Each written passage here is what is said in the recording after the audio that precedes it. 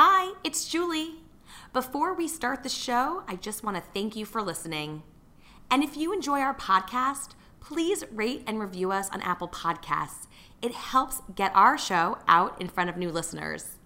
Thanks again for listening to Coffee Break with New York Wiki. We hope you enjoy this interview.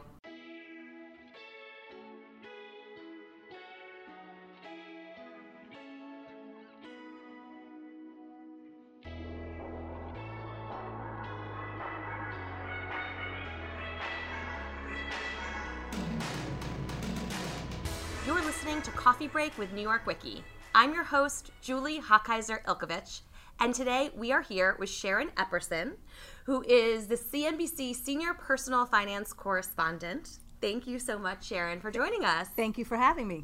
Today we have a really cool, unique episode of our podcast because we're going to talk to you about your career and have you share some of your personal career advice, but we're also bringing personal finance questions from the New York Women in Communication community. So thank you for being here and thank you for answering those questions. I'm sure there are a lot of good ones. Yes, it's very, people want to talk about this for sure.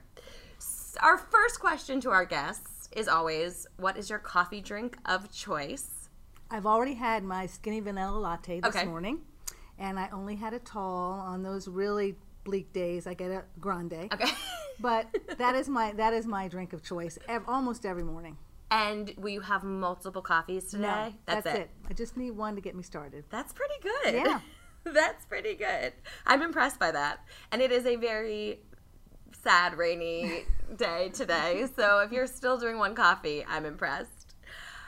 We want to start by talking about your journey, your personal journey, and how you ended up in this world of personal finance and media. So take us through it, starting as far back as you think is relevant, whether it's college or before, and what happened with internships and jobs. How did you get where you are today, and how did you kind of get into this specific area?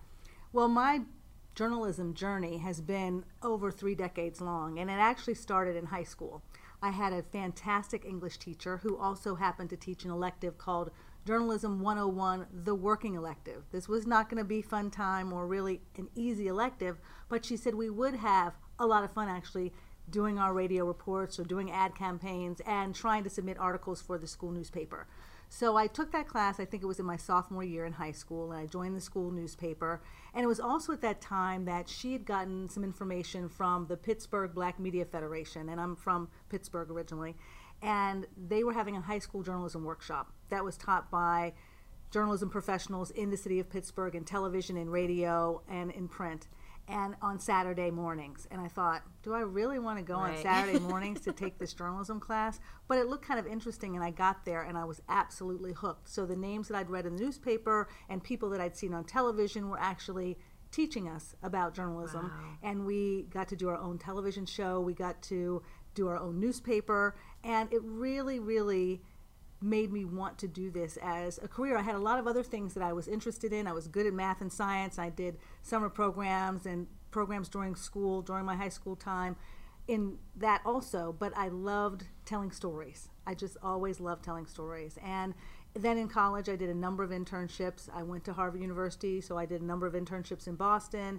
I also did internships in Washington, D.C. and in Pittsburgh, in my hometown. I worked at a lot of different newspapers, the Washington Post, the Wall Street Journal, and the Boston Globe. And then I decided I wanted to see the world. Mm-hmm. And what would it be like to be a foreign correspondent? So I spent, after I graduated from college, I spent 3 months in Cairo, Egypt, working for the American University there in their journalism department.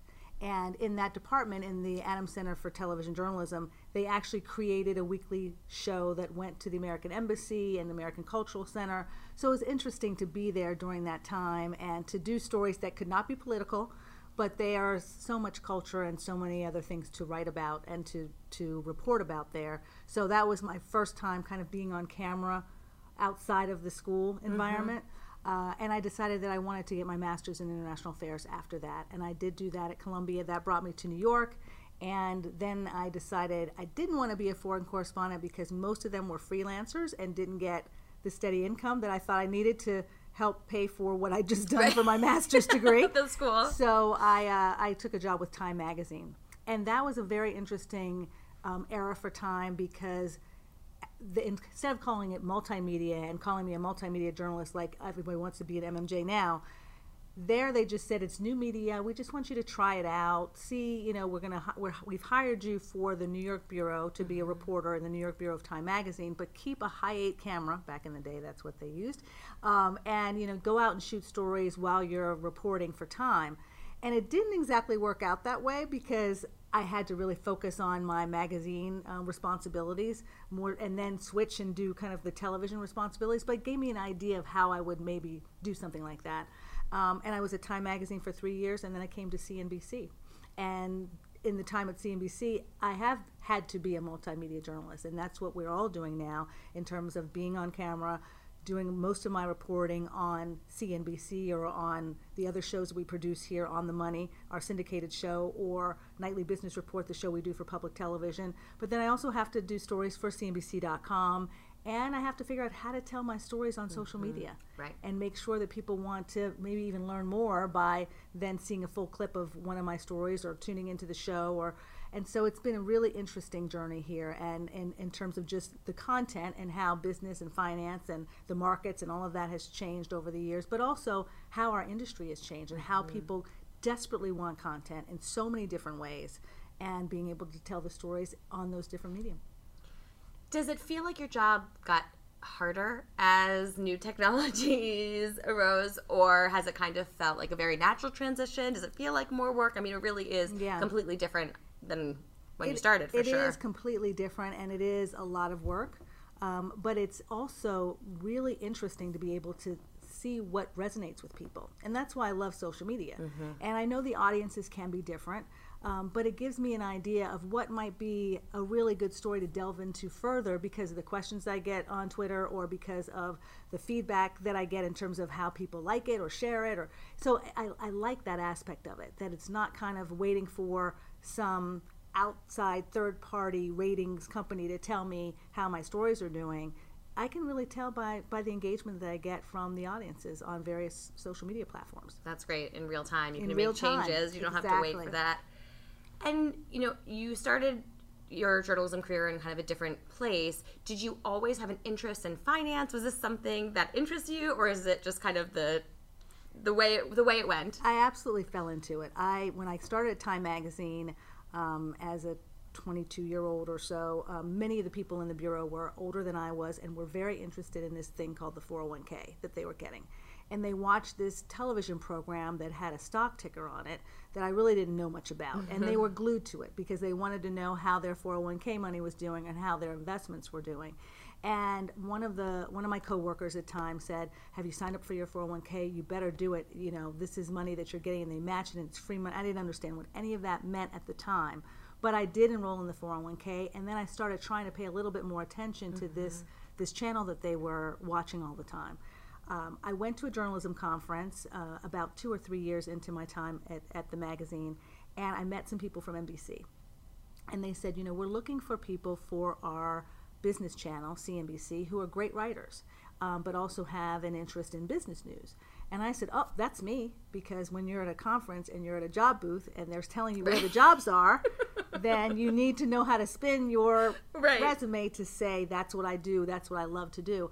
And it turns out I had just done one story for the business section, because my bureau chief at the time said, you're great, you know, you're a great writer, you've done social stories, you've done political stories, you've done health stories, you don't really have very many business clips. We're in New York, I need to send you out. And I was like, I don't really want to cover Wall Street, how can I do this? And I found a story about a philanthropist who had worked for the IRS for many, many years and was not wealthy at all, and had just hoarded all her money to invest in stocks of companies that she knew. So she loved the movies, so she did a lot of media companies. She purchased certain things, so she did consumer products companies, and she amassed a fortune that she was able to then donate to Adelphi University. Wow. And so this story, because it was a wonderful human interest story about a wonderful woman who had done something that not very many women her age had done, and not very many people with the type of job that she had, not making a ton of money, was able to do. So I thought this was great, and I put it in my stack of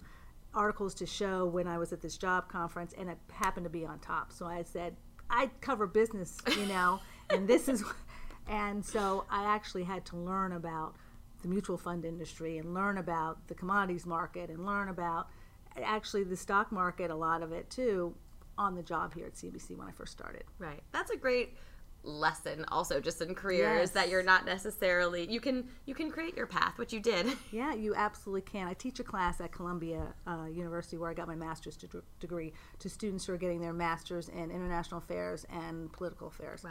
And the course is a professional development course. How to interview, how to network, what to put on your resume.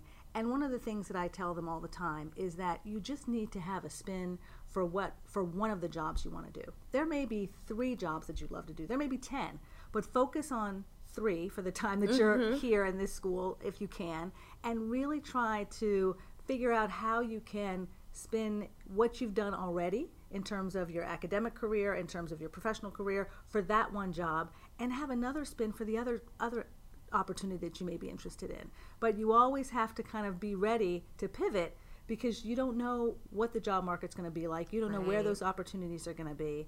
And so having that elevator pitch, having that short little thing that you can say about yourself when you meet somebody that you hadn't intended to meet on an airplane, or as you're going to the grocery store, or there's just so many places. And so it's important to be able to do that. That's great advice. That's great. And it sounds like you do a bunch of different things. So we're here today at CNBC. You also teach a class. How do you kind of balance all of that? I mean, I think that's really interesting a lot, especially to young women who don't want to just like go to the office and do one thing all day. So what has that experience been like, and how have you been able to kind of create that now as your day-to-day career? I don't think there's such thing as balance. Right. I've learned that. There is no such thing we as call balance. it now, I think, work-life integration in New York Women in Communication. Work-life integration sounds like the right way to describe it. It's really a juggling match. I say to my friends all the time, join me in my agony as I go through the struggle with the juggle, because that's what we're all doing. But I do think it's important to stay interested in what you're doing, and by having various things that I do, whether it's public speaking, whether it's working here at CNBC and doing the stories while I'm here that are going to be on air this tonight, or whether it is teaching students at Columbia, I am learning something all the time, and I'm learning from them. Hopefully, I'm sharing information with them too. But it's really been a tremendous way to grow and to never, ever feel stifled. I've never felt people, when I say that I've been at CNBC, an employee of CNBC for 22 years, people are like, what? How is that possible? Or now, for many people who come to the company, I say, basically your entire life. I've been here. So, some of the young women and men that I meet here, I'm literally have been here almost their entire lives.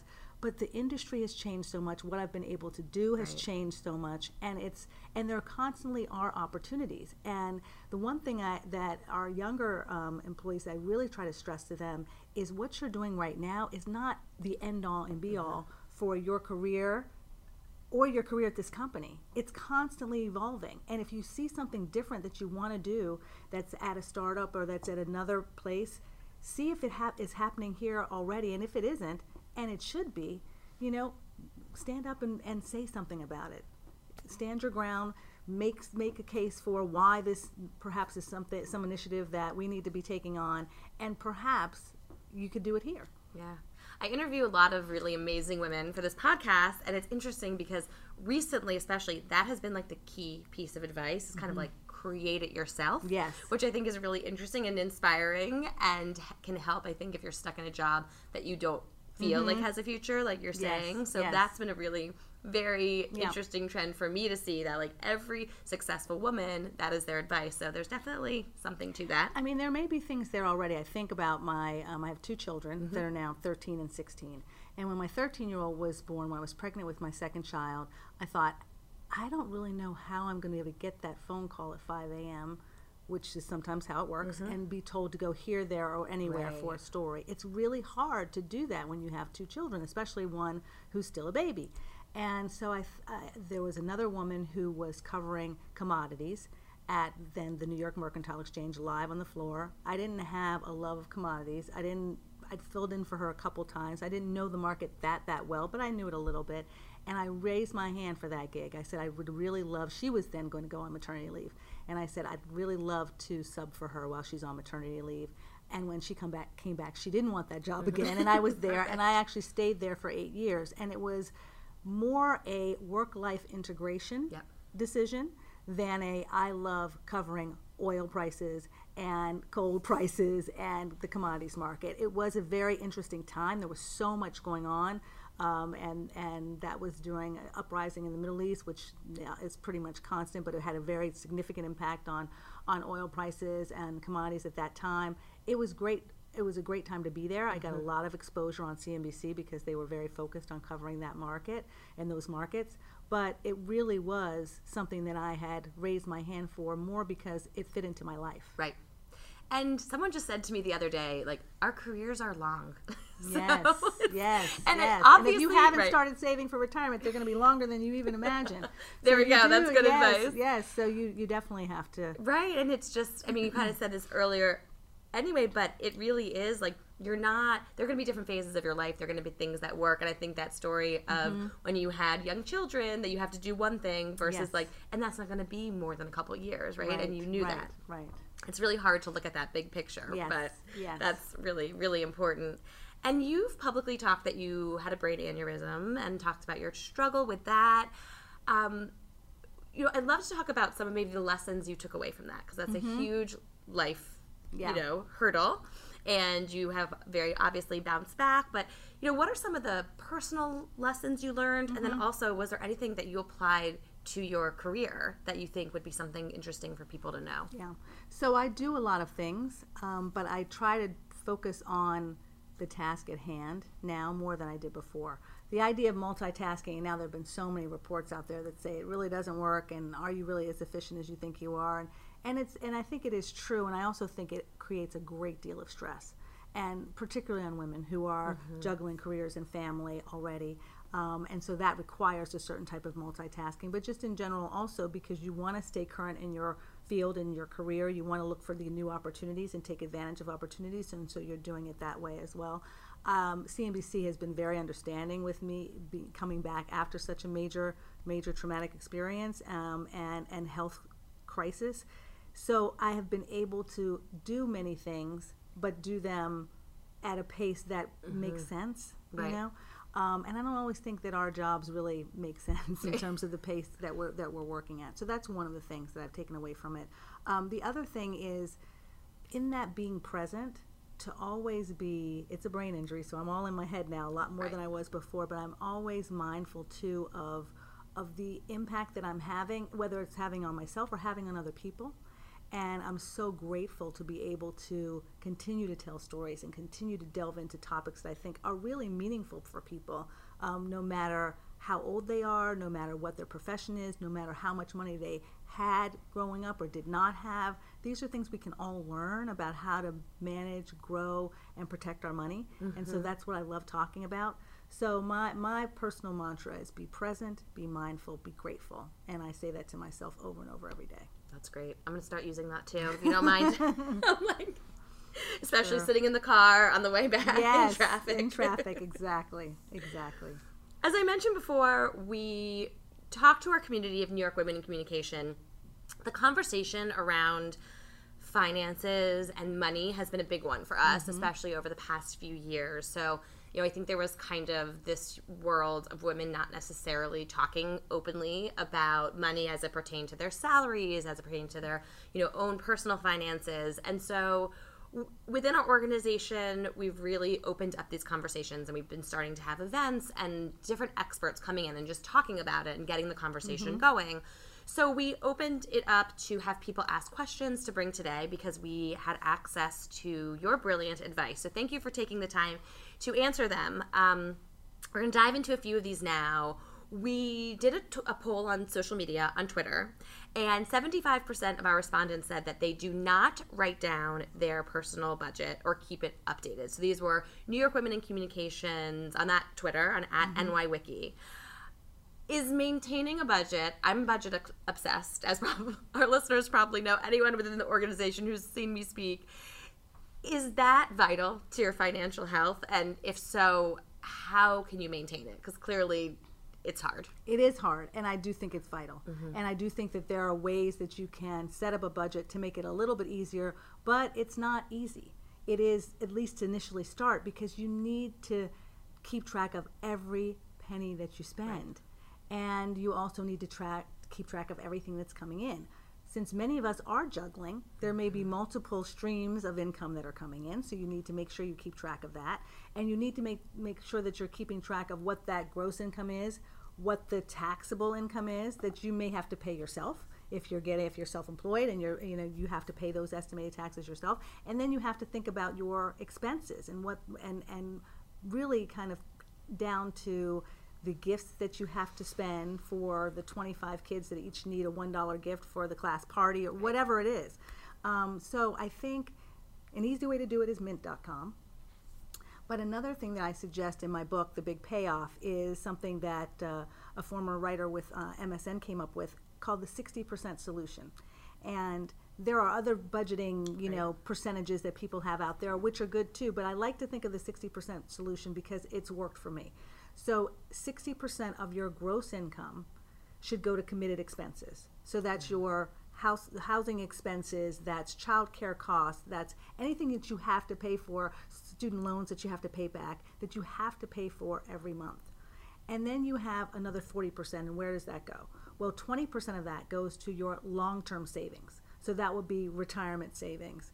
And it can be hard to get to that 20%, but having that as a goal is a good way to really kind of make sure that you are paying yourself first. Mm-hmm. Another 10% should go to short-term expenses or short-term savings for expenses that might come up, like your car breaks down, you have to fix something in your house. The other 10%, it's actually really important to stay sane. That's your fun money, and you have to have that fun money. Now, it may go down to 2% some months when you have so many expenses, but having that kind of 60% solution really did help me get started in saving when I didn't have as many financial responsibilities. So then when it did hit the crunch time, I at least had that discipline of knowing where I should be. The other thing that I would say, a couple of things that have helped in terms of keeping to a budget or just kind of knowing what's going in and what's going out, is automating other parts of your financial life. So there are budgeting apps like mint.com, but there are things that you can do just with your own checking account. Mm-hmm. Where you can have an email alert or a text message alert when you make a purchase that's over $50 or over $100, or when your bank balance gets to a certain level, just so that you know where you are and you're not surprised and you're not going into overdraft or you're not doing anything like that. The other thing that I think is important for people to know who have a steady W-2 paycheck, know that often when you direct deposit your money, and hopefully everybody already does that, direct deposit your paycheck into a checking account, you can direct deposit it into a savings account, and you can break that up into several different accounts. So you can have this is the one that I'm going to have for all of my housing expenses. This is an account that I'm going to have for, that I'm going to direct the money that goes into this eventually to my retirement account or to my other retirement account, not just your 401k, but maybe you have a Roth IRA or something else you want to put it in. So knowing that you can break up that paycheck, not just have it go straight to checking, where then gosh knows where you're going to spend it, right. But make sure you take some of that money and you never see it in your checking account, that it automatically is going to savings, and perhaps savings in a couple of different pots. Yeah, that's great. I was wondering, coming into this conversation today, of there must be technology must be a part of the answer now. I mean, it's so hard, but it's really interesting to think about. I remember early on in my career wanting that money to go to save it. I don't even want to see it. Mm-hmm. I just don't want to see it. I mean, still, but even, especially starting out. But that's interesting, that thought about doing different accounts and being like, okay, my rent goes here, and it always has rent money. Don't even have to think about it. You don't have to think about it. That's and really I think that that's a really important way to do it, and to have for the money that does go into the checking is money that you have to actually write a check or online check or somehow use that money to pay for expenses. Almost everything else shouldn't go in there, because it's just so tempting when you have that extra money to spend it on things you don't really need. Right. And if you have it in another account, that short-term savings account, then when you really do have enough to get the pair of shoes that you just really, really want to have, or the spa treatment that you really, really need, then you have the money there for it. But you don't have it, you're not doing that in lieu of paying the bills that you have to pay. Right. And how about the little fun expenses? So I think it's great to think about those, a vacation or clothing, something that you're working towards. But I mean, the conversation I feel like I'm having a lot with friends and colleagues is around like the daily coffee and the things that they probably keep me sane and happy, but they're maybe wasted money. Right. What's the thinking around that? I mean, with this theory, we do get some money for fun, right. But is it better to still not do that? So, I mean, sometimes you just have to choose what you're going to spend your money on and what you're going to say, I'm going to cut back on this. So, for instance, I do have my latte almost every day, but I also bring my lunch. Right. And I bring my breakfast or eat breakfast at home. Or, we're always on the go. And I don't eat out that frequently for dinner. I have kids, so that makes it, difficult to do those types of expensive meals anyway. But trying to make sure that you have things that are prepared so that when you do go out to dinner or you splurge, you have to. Right. I mean, I do think, though, there are times when it's dire. If it's dire and you really can't afford to do that, it is very likely that there were some things that you did along the way that brought you to that dire situation. So now you just can't. Right. I remember going to, I was doing an interview for a station in Florida, and a lot of the people knew that the station was having a lot of trouble, and it was going to go under. They were going to lose their jobs. And when I got there, they were so nice, such gracious staff, and they were like, so where do you want to go to dinner tonight? We'll take you out. I'm like, you can't take me out to dinner. You're about to lose your job. We just discussed that you're about to lose your job. Like and the conversation wasn't that she was taking me out as a comp for her job. It was more of a social thing, and she wanted to bring her husband, and we go out about 2 or 3 times a week. I'm like, okay, that's got to stop. Right. Because you've just announced that you're about to lose your job. So we just have to know when we have to cut back and just understand that it's going to be painful at times so that it can be so much more rewarding later. Right. I think that's really hard, like the can and can't afford it scenario. Because in theory, you probably can spend on more things, but you can't afford it, maybe, in terms of, And I like really thinking about it big picture. Is that, that's kind of what I'm hearing from this. Like, you have to take a step back. Even if you are buying your coffee every day, that means you can't do something else. Like, you can't afford something else. Exactly.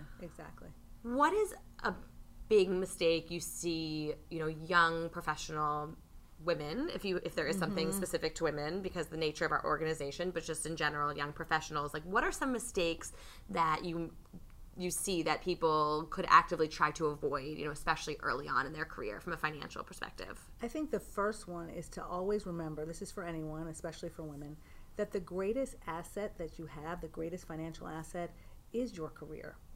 And it is your income from your jobs. And so knowing ahead of time what you should be asking for and the salary or the income that you should receive from that job is really important. And it's very, very, very difficult for a lot of us to do. One, to figure it all out, and then 2, to go in and ask for it. Right. And so I think the first thing is to make sure you have the ammunition you need, all the information you need about what people normally get paid in this situation, and most important, what attributes you bring that are unique, that make you qualified or sometimes overly qualified for this particular position. And then be confident enough to know that you're worth it. You're worth it. Ask for it. And all they can say is no. And ask and anticipate but I don't know if we can do that on the salary, but okay, that's fine. I'd like an extra week vacation. Right. Okay, that's fine. I'd like to work 4 days from home, 4 days at the office, 1 day from home. Okay, but what else can you give me? And when can I start my benefits? And am I going to get into the 401k program? And all of those things. And to think of it, also to be holistic in looking at these jobs, not just what the salary is, but what are some of the other things that you may need help with? Do you need help paying back your student loans? Would this company help you do that? Then that might be one that you want to go to right now over the one that has the most robust 401k program, because this is your immediate need right now. So I think it takes a lot of work, because sometimes we're dazzled by, this is where I'm going to build my brand. This is where I'm going to be able to really make my mark. And that's great, but you also want to make sure that you're compensated well for it. So I think that's the first place to start. The other thing that I hear quite often is just competing priorities. Like, I have student loan debt. What are you talking about saving for long term? I mean, how am I going to pay this off? And are people going to think I'm credit worthy if I have all this credit card debt also? And so I think that's a very big problem that a lot of people need to deal with immediately. Looking at what the debt is, don't be afraid of it. Understand what your interest rate is, understand how much you owe, and figure out a way that you're going to slowly start to pay that back. I don't know how many people understand that there are income repayment plans that allow you to understand that you may not have the income that you thought you were going to have when you went and got this degree and spent all this money. And so just look at the different ways that you might be able to retool your payments for student loans. But I do think it is important to have that long-term savings. And here's a way to have long-term savings but actually be able to take the money out whenever you want. And that is, if you qualify for it, to put your money into a Roth IRA. I love Roth IRAs. I love them, especially for people starting out in their careers, because it allows you to save for retirement, because an IRA is an individual retirement account. But with a Roth IRA, any money that you put in is yours to take out anytime you want. So while you're building that money for retirement, while you shouldn't touch it unless you really, really, really need it, if you really, really, really need it, there's no penalty for you to take out your contributions. Now, if that money starts growing, the stock market's doing great, any of the earnings and the growth that you've seen in that money, you can't touch that. Right. But it is a really, really good way to start saving, and it's a good way to start saving if the company that you go to doesn't have a 401k plan. It's a good way to start saving if the company you go to has a 401k plan. You just put a little bit of money in that, enough to get a matching contribution if they offer, and then you stop.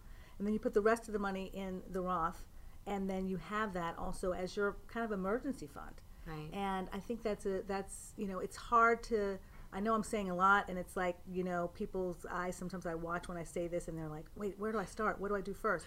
But you just have to kind of make a list of what your priorities are, what you owe and what you want to grow, and then how you're going to hit each one of them. And that's why I say automating with that paycheck makes so much sense, because then you don't really have to think about it. You said, these are my priorities. I have my student loans, I have my Roth IRA account, and I have the checking account I need for paying my rent on a regular basis and all of that. And those are the 3 accounts that my paycheck goes to. So I'm covered. I'm doing it. And that's the way you have to just be disciplined. I'm glad we're recording this conversation. People can listen to it. They can rewind. They can take notes. So it's not too much. Say it all. Exactly. And, a couple of follow-ups. One being, I know the answer to this, but I would just like to ask you, we should be saving for retirement the second we graduate from college? Like, when should retirement savings start? It should start right away. It should start right away. Yeah. And it should start right away because you never know, how long you may want to work or whatever. Right. Retirement is so different now. I mean, no one really thinks about 65, I'm going to go and I'm just going to, go on the golf course or travel the world. I want to travel the world now. I don't want to wait. Right. So, but that may mean you're working longer because you didn't wait, So saving a little bit along the way is important to make sure that we're living longer, and we're living longer as someone who has recovered from a real health crisis. We're living longer with chronic illness, with so many that are also costly. And so that's something to really keep in mind, that our longevity is not a longevity necessarily of the same healthy life that we had in our 20s and 30s. It's a longer life, and it can be a very fulfilling life, but it may come with managing a chronic illness that requires a lot of financial responsibility for medical bills. So it's important to start saving early. And that's why I like the Roth IRA, because if you really do need that money for an emergency, you can take it, but you're starting early to grow that money. And the Roth IRA, you can just set that up at any financial institution. I think it sounds so daunting, especially if you have a 401k through your work. It feels like that's done and set up. But I know from my personal experience, it really is so easy. Just go to any of these institutions and set it up over the phone, online sometimes. It's so easy to set up. And going into 2019, you'll be able to put $6,000 into that account.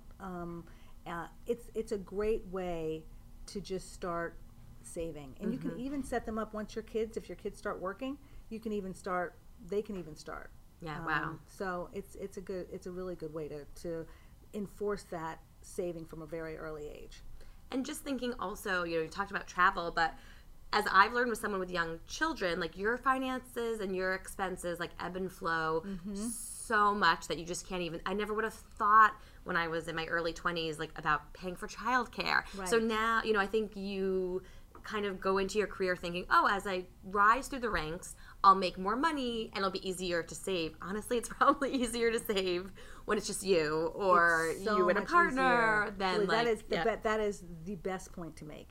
That's why it's so important to be disciplined when you first start out, because there are so many things that start to compete with that plan that you had in place. And that's why I was glad that I learned about the 60% solution early on and tried to kind of use that, because there is no way when I first started having kids and they were younger that I was saving 20% of anything. Right. I mean, that's just, it's impossible. It's very, very difficult to do that. And once you buy a home and childcare expenses and then camps and then you want to be the class mom and so you buy all this stuff, Right. it just gets to be really, really expensive. Right. And so, something took a back seat, and it was my saving strategy for a while. And then I started to figure out a way to say, no to some things and still be seen as an okay, cool mom, and, figure out what I could do. But it definitely took some time, and there's some really tight moments there. Yeah, it's like expecting the unexpected almost with all of this. Exactly. You have no idea. So we had a question from a New York Women in Communication member that I thought was really interesting. And as we're talking to the producers of this podcast, everyone was like, oh yeah, what is the answer to this? So she sent that. She said, I pay way more than the minimum payments of all my monthly bills and my student loans, which is great, I think, because I'm paying them off quicker. But I realize that this also means I'm not saving as much as I should be. So what's kind of the strategy for something like this, kind of jumping into from the last conversation of maybe when you're first paying off your loans, you might have a little bit more income to spend on them. Is that the strategy? Is that a good strategy? Well, I think the fact that she's paying off her loans more than the minimum is a good strategy. It sounds like she knows kind of what she owes, what her interest rate is, and how much she owes and to pay it back in a nice amount of time. But it's not an either-or situation. It's never an either-or situation. So she does need to be saving for retirement at the same time. Is she saving enough if she works for a company that offers a matching contribution? Is she saving enough to get that? I would say it's really important to do that because you don't want to miss out on that free money. But is she unable to then hit the maximum on a Roth IRA or hit the maximum, which is next year going to be $19,000. That's a lot to save, right? Is she going to hit that 401k maximum? Maybe not. But I think it's really important to make sure you get that free money first with the 401k, and to have your saving anything extra you have after you've paid some of these made these student loan payments, to put that in a Roth IRA if you don't have the 401k option.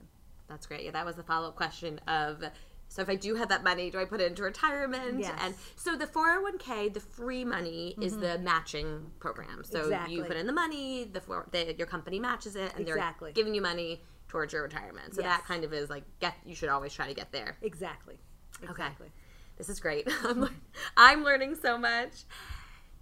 The other question that kind of popped up in the community was about credit scores. What is a credit score? Why is it important? I think also with all of these startups popping up, or maybe they're not as much startups anymore, like there's a lot of credit companies on TV, Right, commercials, you're seeing them, and it's kind of like, do I need that? Should I be tracking it? So what's the modern thinking around credit scores, and what should you be doing to keep yours up, and what is it important for? I think a lesson on credit scores would be helpful for us. So a lot of people are very focused on their credit score, and they really don't understand why is this number so expensive. Why is this number so important? Right. And it's important because it is a number that's looked out to see how creditworthy you are for a lender. If you want to get a mortgage or you want to get a car loan, the credit score is also very important to people who want to know almost your credit integrity, I guess, because employers will even look at it sometimes, depending on what type of industry you're in. And if you're in financial services, that might be something that they're looking at. This number that, you want an 800 credit score, you want something that, is at the top of the range, is a number that includes how often you pay your bills on time, which is the majority of what makes up that score, but also how much you use credit. So if you have, and hopefully you only have 2 credit cards at the most, but if you have more than that, they're looking at not just how much credit you use on one card, but on all of your cards combined. And a lot of people think, well, I have the limit on my credit card to spend this much, and I'm pretty good about making my minimum payments. Yeah, but you're building up so much, you're paying so much in interest by carrying a balance on your credit card. And more importantly, if you are using more than 50% of your available balance, that could negatively impact your credit score. That credit utilization ratio is what they call it. That's a really kind of jargony way to say it. But basically, you want to use, if you can, 10% or less of what you're able to. So if you have a credit limit of $12,000 on a card, you don't want to pay more. You don't want to spend more than $1,200 on that card. And if you're using it that way and paying your bills on time, then your credit score should slowly start to improve, and you'll see. But if you're using more than that, and if you're not paying your bills on time, you could see a serious ding into your credit score. The other thing that people want to make sure that lenders want to know what your score is, but for some reason having too many inquiries into your credit score, that's something also that's not necessarily as positive on your credit score. The most important thing though is paying your bills on time. Okay. If you're doing that, you're likely going to be up in a pretty good shape with your credit score. And the other thing to keep in mind is that you should look at your credit report on a regular basis, because things pop up that you had forgotten about. A card that you've not used, but it actually had a $25 balance on it, and you just had completely forgotten about it. So now it went into collections, and now you have a collection notice on it. And so that's really hurting your score. And now for the next 7 years, until that kind of ages off your credit report, it's going to have a negative impact. The credit monitoring, not credit monitoring, but the credit agencies that come up with the scores have done a better job in making sure that the things that count really are things that you can control. Right. And so those are some changes that have been made more recently that may help a lot of people. But it's important. It is an important number to know. But the basic thing is you just have to know where your money's going, and you have to know what you owe. And if you don't know that and you're taking care of it, then the credit score should follow along, and you should see it improve. In terms of paying someone to see what that score is, you don't need to pay anyone because it should be on your credit card statements now. You should be able to find it online at various websites that will do it for free for you. And that's what you want. You want a free score. Free credit. You should be able to get it for free. Free credit score. And you want to be able to get a copy of your credit report. You should get that for free also from Experian or from Equifax or TransUnion, the 3 major credit bureaus. You should be able to get that also for free. You just go to annualcreditreport.com and you can get a free copy of your credit report. Great. That's great to know. The one thing that I've never heard before that you're saying is about this spending a percentage of your credit limit, which is really interesting because I think there's also a lot of thinking around like, oh, I put stuff on my credit card, I don't want it to come out of my debit, or I put it on my debit. So if you spend more but you pay your bill on time because you're just using your credit card or you're trying to get points or whatever it is, that doesn't sound like it's detrimental to your credit. It's not detrimental. It's not detrimental because you're paying your bills on time. What is going to help your credit score though is if you use less of what's available. Less of what's available. Interesting. Yeah. Wow. Yeah, I know. I mean, who would think? But right. And another way to think about it is, again, I really think you should not have more than 2 credit cards because people just use them too much. But know that if you open another card, that is increasing your overall available credit. And so you may have that one card that's your go-to card for shopping, for everything, also because it's a rewards card, or you get points or whatever. But you have another card, you only use that for travel. But you have now an overall credit limit that still allows you, when you're just buying the groceries and everything, you're still only using 10-20% of your overall available credit. So that's a way to think about it. Okay, that's interesting. And geographically, so New York Women in Communications, we're a New York-centered organization. Clearly things are much more expensive in New York. Is there any thinking about anything differently when you're living in a city when it might be more expensive, or do all the same rules still apply, especially as it pertains to personal finance? I think one of the biggest rules or one of the biggest considerations is your housing. Our housing costs are just so astronomical. So some people may say, in my example of a 60% solution, how am I going to have committed expenses just at 60%? Right. Because I'm spending 40% of my gross income just to live here, or maybe even more in some cases. So that becomes very, very difficult, and there's no really easy way to say, you need to live in the studio for the next 10 years with your 3 children. Raise your family. Raise your family there. It's not, but it is something to consider why a lot of people leave the city and move to the suburbs or move somewhere where the cost of living is less. Right. And even though I love New York, and I do think, and I came here because it is the communications capital, content is everywhere. And you can often find a way to do what you do in other places, and it's worth considering.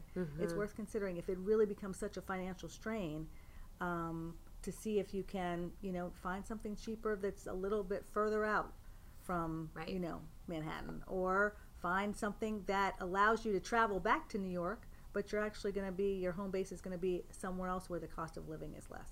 Yeah. I mean, I think now especially there's so many opportunities to not live where you work. So I hope that changes even more, where companies don't necessarily think you have to be there, especially as housing gets, astronomical here. Yes. And everything. I mean, and it's kind of to our earlier conversation too of looking at, I think, what you can afford, because there's a lot of opportunity to spend your money. Yeah. When I moved from New York City, from Manhattan to Westchester County, I moved from a 1-bedroom, 1-bathroom to a 3-bedroom, 3-bathroom with parking for almost the same amount. Wow.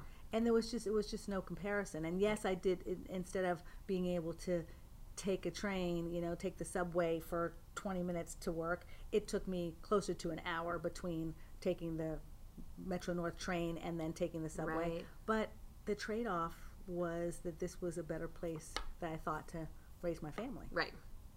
And maybe you'll move back to the city. You never know. You never know. As we wrap up this part of the conversation, which is amazing, I could talk to you for hours. Thank you for answering our questions. There's not a one-size-fits-all financial strategy. I mean, we all have different situations, and we didn't even talk about, what if your family needs money, or you have a parent who's sick? Yes. I mean, there's so many. Yes.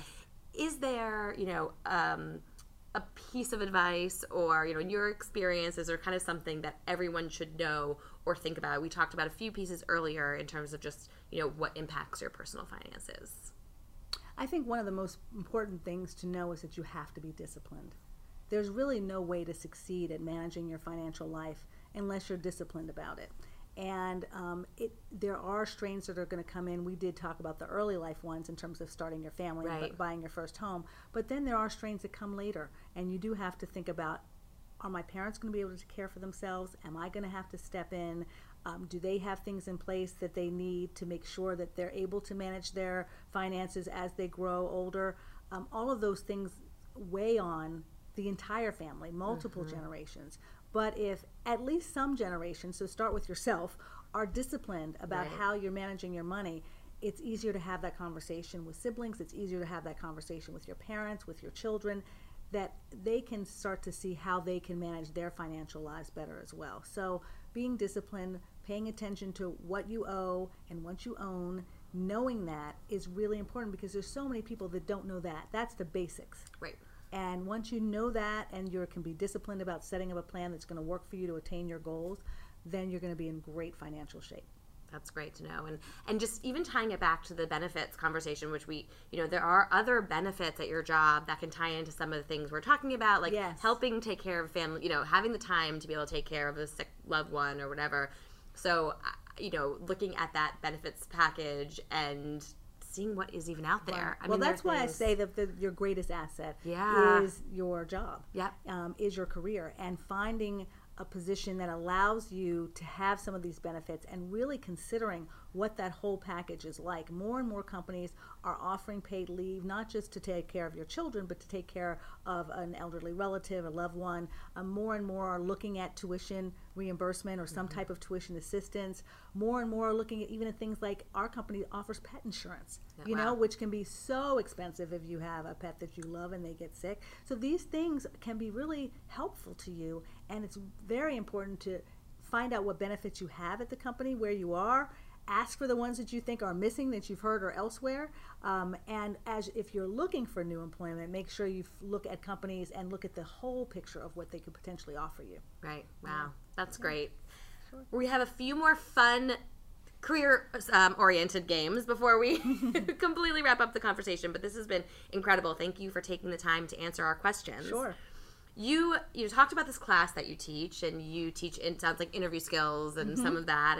And we always like to ask our guests what we call classically annoying interview questions. So the questions that maybe you've asked them in an interview or been asked, but things you know you will probably be asked but don't necessarily relate to the job at all. And you're like, why are they asking me this, whether they have a good reason or not? So I'm going to ask you a few questions. You can answer them how you would really answer them, or you can say this is how we should be answering those, since you literally teach the class on it. The first is, where do you see yourself 5 years from now? That is a very good one to ask yourself. Actually, my students have to do a self-assessment, and I tell them to do it every few years because your interests change in terms of what you want to do. So when I think about where do I see myself, I think about where do I see myself geographically. I think about where do I see myself in terms of a mother, which I think is my most important job. And then where do I see myself as a professional in this industry. And so I think in 5 years from now, I will likely still be in the New York area. My children will have finished high school and will be in college. And I want to be somewhere where they can come home to and know that I'm here. And I want to be doing something where I'm sharing terrific content with people still about money, because I'm going to be in a different phase of my life where I have different financial strains than I've had in the past. And though I've done stories about it, I think it's always encouraging to people to hear someone report on what they're going through as well. So I think I see myself, being someone who's in media and living somewhere perhaps on the East Coast, New York area. And being a mom who has sent her kids off and is trying not to weep at home as an empty nester. She's already tearing up thinking about this 5 years. That's a really interesting, a self-assessment. So this is something you teach. So that's just kind of answering these questions for yourself before you go in. Before you go in for an interview, you need to know, do you like to work with, I love to work with people. And our job is a team job. And sitting at home and just writing by myself or something would not be enjoyable to me. So knowing things like that, do you want to be with a team? Do you want to work for a company that has a big brand and is really well known, or do you want to work for something that's just starting up where you can actually be on the ground and get that company running? Do you want to live on the East Coast? Do you want to live overseas? Is this a company that you want to stick with for several years, or is this a company where you're just going to get the skills you need and move on to something else? All of these are questions that you ask along the way. And the other question, I think that kind of sometimes people think of it a trick question, but why did you leave your last job? So I left my last job because I really wanted to be in television. I enjoyed Time Magazine. It was a wonderful place to work when I was there, and when people were reading weekly news magazines regularly, getting them off the newsstand, buying them, and holding them in their hands. The industry's changed so very much, and I think that even though CNBC has also changed in the 22 years since I left Time Magazine, it has really been able to be at the forefront of this multimedia approach to giving viewers, readers, content, listeners that they really want to use about business and finance. So I left because I wanted to have a new opportunity, and every few years I have a different opportunity at the same company. Yeah, it's easier now in media to talk about why you leave a job. I think we all know it's changing so quickly. Yes.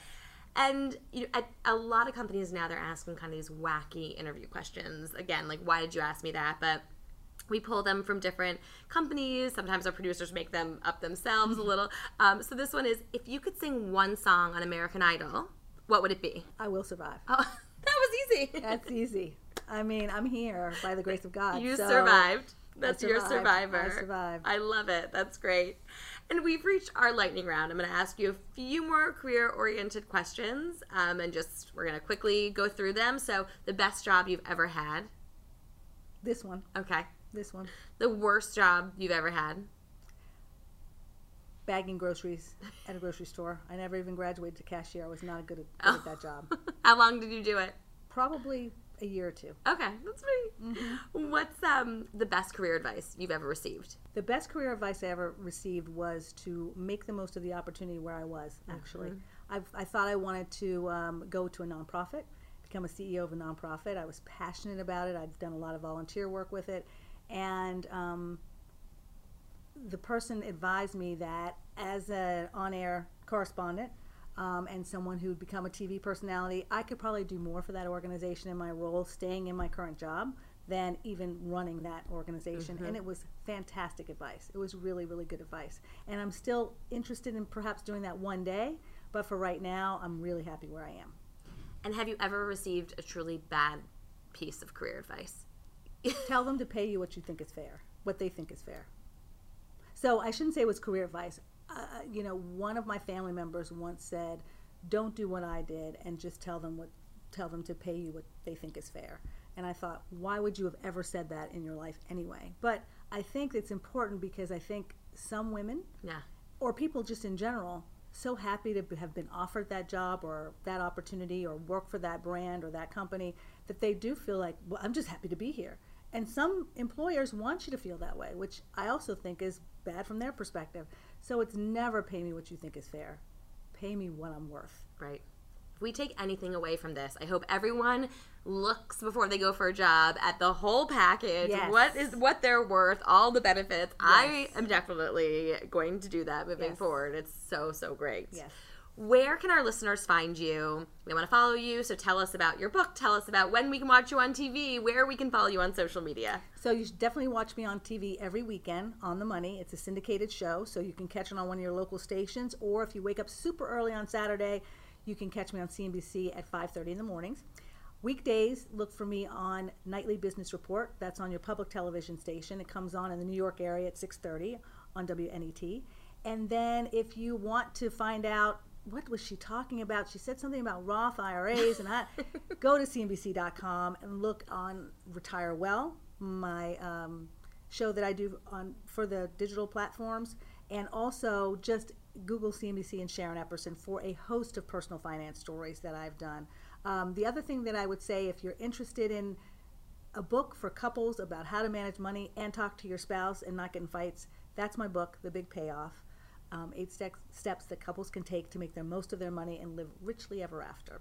So that's something else that you can look at. But Google my name and personal finance or CNBC.com, and there'll be so many stories that you'll find and clips that you can see, give you a snippet on what you can do to really get your finances in order. Great. This is fascinating. Thank you for your time. Are you on Twitter? You're on Twitter? Yes, you can follow me at Sharon_Epperson. And you can also connect with me on LinkedIn. That's another super important thing. All of my students are required to be on LinkedIn. So that's really, really important to do, and I will try to get back to you on LinkedIn.